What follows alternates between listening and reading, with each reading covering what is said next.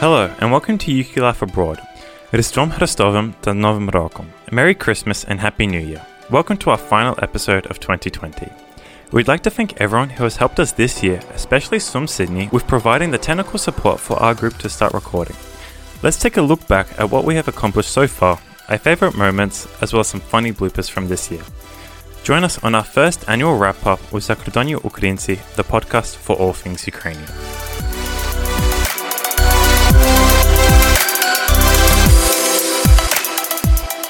I can't believe it's our 25th episode. We've been recording for almost 6 months now. It's been a very interesting journey since Andrei started this project. Andrei, do you want to tell our listeners what made you want to start this project in the first place? I started the project to hopefully gain people in the diaspora to get a better understanding of what was happening in Ukraine, because I felt like a lot of people didn't know what the current situation was in Ukraine, what was happening politically, socially, and culturally. And so I wanted to bring this information to people outside of Ukraine or outside of those communities that are heavily focused on Ukraine. And I wanted to bring this to a younger audience so they'd be able to understand how Ukraine's improved and what they're trying to achieve. But although we started wanting to just look at things in Ukraine, we've kind of expanded and we ended up going into a more broader direction, looking at not just Ukraine itself, but the diaspora around the world in places like, obviously Australia, Canada, America a bit, but we also looked at Ireland at one point. So all kind of like a wider range of stories that we thought people would want to hear, and we thought we could give exposure to. So yeah, we'd like to thank everyone who stuck by us, even in our early days when our production quality wasn't exactly the best, considering we started online, doing everything remotely. Yeah, I remember our first recording session, trying to do it over the internet with all our our homemade microphone setups. It was pretty interesting. With crummy headphones. The best, the internet connection, which drops out, and then you're like, what did he say again? And trying to guess when someone's gonna stop talking and jump in. Do the hand up thing. Yeah. What was your favorite moment, guys? My favorite moment out of all of them was listening to, actually doing the interview with Divchata and listening about women achievements that we've talked so far, especially with Chrystia Freeland becoming the Deputy Prime Minister for Canada. And it's given me a lot of insight into what challenges they face currently now and how they're trying to overcome it. So I give all my support to them and wish them all the best, really. So do you want to just give a brief explanation about your project and kind of the aims and goals that you have? Yeah, sure. Well, first of all, thank you for having us and featuring us on your show. We're really happy to be here. And basically what Divchata is it's obviously dedicated to women, specifically Ukrainian women and girls. And really what we wanted to do is create a platform and a means by which Ukrainian women living in Ukraine and then diaspora, whether that's in the United States or Europe or beyond, even in Australia or different places, could connect and learn from one another. And through that connection and learning, find mutual support, mutual empowerment, and really a place where their stories could be shared. So what that's practically look like is us starting kind of at the end of last year and through this year having platforms on Instagram and Facebook and groups of members in mainly New York City as well as Kyiv, where we do everything from posts to pre-COVID in-person events and meetings where we focus on all of the very different women's issues in the U.S. and around the world, in Ukraine as well, the differences and similarities between what some of those issues are, and really try to learn from each other and feature women's stories. So, Chrystia Freeland, she is a politician in Canada who is quite interesting. Alexa and I and all of our co-hosts found out this week. She is the Deputy Prime Minister and the Minister of Intergovernmental Affairs in Canada, and the news outlets there have been calling her the Minister of Everything because she just keeps taking on roles and responsibilities, and she's helping with the coronavirus pandemic. She's trying to heal the rift between the provinces. She's doing all this cool, crazy stuff. So, yeah, we just thought we'd give a little bit of a background to this amazing woman. So, In 2014, she was named one of Toronto's 50 most influential people by the Toronto Life magazine, and in 2018, she was recognised as Foreign Policy's Diplomat of the Year. So my favorite part of the show is our interviews, and especially the interesting stories that we get to hear from our guests. And probably my top 3 would be Father Simon's take on our young bishop in Australia, Pan Mishalov's experience of the Soviet police, and Stefan Bugrin's surprise trip in Ukraine. Is he young for a bishop, would you say? Or is he kind of around the same age? In the general scheme of things, yes, he is. But in Ukraine now, they seem to be appointing lots of baby bishops. I mean, the bishop who was ordained before him was 38. Okay. Bishop Stefan Sus from St. Peter's Garrison Church in Lviv became a bishop, and he was 38. And it's not unusual for bishops in Ukraine to be appointed in their late 30s or early 40s. Certainly in Australia, it's very unusual, although it has happened before. There have been bishops appointed in their mid-40s. At that time, it was really interesting. I got arrested on the third day, and basically you don't know the rules in a society like that. First time I was arrested for not crossing the road the correct way.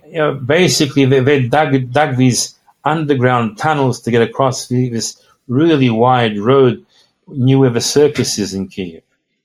And I didn't know that, so I crossed above the road, which is where all the traffic is. It wasn't major traffic, wasn't many cars in those days. I just jaywalked across. So the militiaman stopped me. And I'm telling him I'm from Australia. My passport is handed in for registration. And he looks at me and says, that's bullshit. You're a Russian face. I had to be bailed out of that. I was bailed out because I didn't know the rules. And then just as a final question, since you went to Ukraine by yourself to film War Mothers, you must have had some funny or crazy experience being by yourself. Yeah, especially because at the start, when I was in Zaporizhzhia, I didn't actually want to go to the front line, but someone drove me there, and I didn't realize because he was speaking in Russian, and I didn't understand that. So there was, unfortunately, there was lost in translation. That I told him that I wanted to go meet some soldiers. He said, "Yeah, no worries. All right, come with me." And we get in his old Lada car, and he packed up with all kinds of stuff, food and whatnot. And then we kept driving for hours. And eventually, I was just like, "Where are we going?" And then he used the phrase "na fronti," and then I realized, oh my god, okay, so he misunderstood, and he's actually taking the front line. And and that's the case in point, traveling on my own, without any kind of network or anything like that. Because the first trip I went there, I didn't even have a fixer. I was just me. And in Zaporizhzhia, a lot of people speak Russian, so that was tough to and that was, getting around, and everyone was super nice to me. It was so supportive, such a supportive thing. But that one instance where I spent a night on the front line when I didn't even want to, that was probably something that only would have happened because I went there on my own. Now, with everything that's been going on in Ukraine, particularly with the conflict that's been happening there, it is sad, but at the same time, there are also areas that you can look at in a light-hearted manner. And one of those, or some of those areas we've highlighted through our Silly Separatist segment, where we've found some hilarious stories about some of the shenanigans. I like some of the shenanigans that have been happening in these occupied areas of Ukraine. So we all know the famous companies like CFC, Don Mark, Mir Burger, Burger House, Star Duck, Star Mux, all the famous companies from Crimea.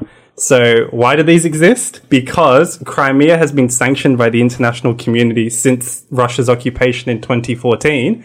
And as a result, no Western food chains exist there. So they've come up with their own classics.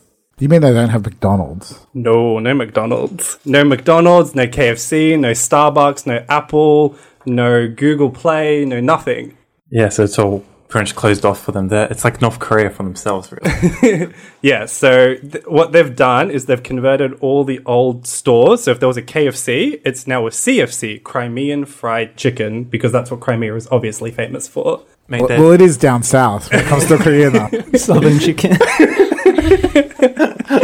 Yeah, so all these companies exist in this interesting vacuum of Crimean sanctions. So the so-called Donetsk People's Republic have a very interesting way of commemorating their so-called leaders. So this person that they are honouring is Alexander Zakharchenko. So Brianna, can you give us some more information about him? Sure thing. Then he transitioned to become Major General of the DPR, and then he became Prime Minister in 2014, only to be assassinated in his favourite cafe in 2018, which comes after reports that other separatist leaders also met their ends in suspicious circumstances. So after all of this, they have decided that the way they're going to commemorate him is with a bottle of vodka. And now for UK Life Abroad behind the scenes. Although we might sound like a professional team, as with every show, we have our mistakes and behind the scenes moment. We'd like to share these moments with you. But before we begin, we'd like to thank everyone that has supported us. Join us next year for more stories about Ukraine and the diaspora. Sit back and enjoy the professional operation that is UK Life Abroad. I'm expecting like a bloopers reel or just me going for like 10 minutes straight. Many Ukrainians saw this as a turning point in their history and felt that a failure to respond would lead to a Russian-style authoritarianism.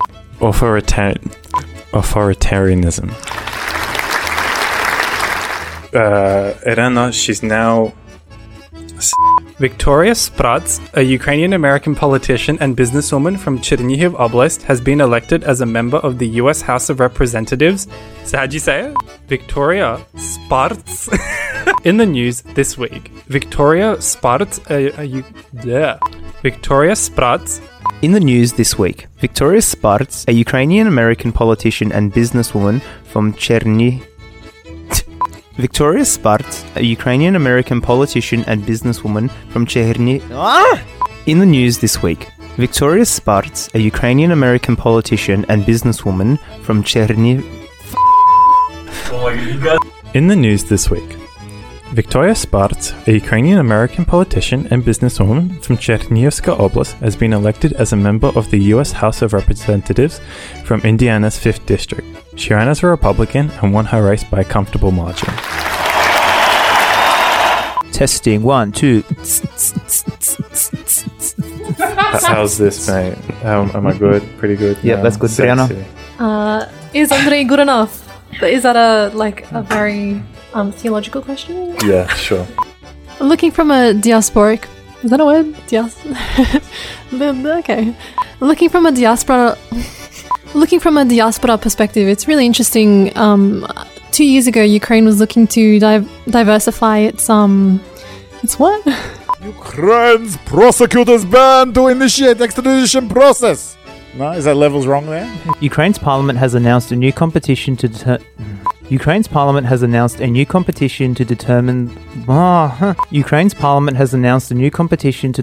what the great... Ukraine's parliament has... This week in the news, Dynamo Kyiv has won the 2020... In the news this week, Dynamo Kyiv has won the 2020 Ukrainian... In the news this week, Dynamo... In response, Ukraine banned 2 Hungarian diplomats from entering the country. So the former separatist leader Alexander Zakharchenko, who was assassinated in 2018, has recently been honoured by having his own vodka made honouring him. Yeah. So to wrap this up, without using Christmas paper... No, that's terrible. Okay, hold on. If you'd like to donate to these causes... Let me start again. If you'd like to donate to this cause, you can you can go to fathers-care.org, Orphans Club... Oh my god. One job.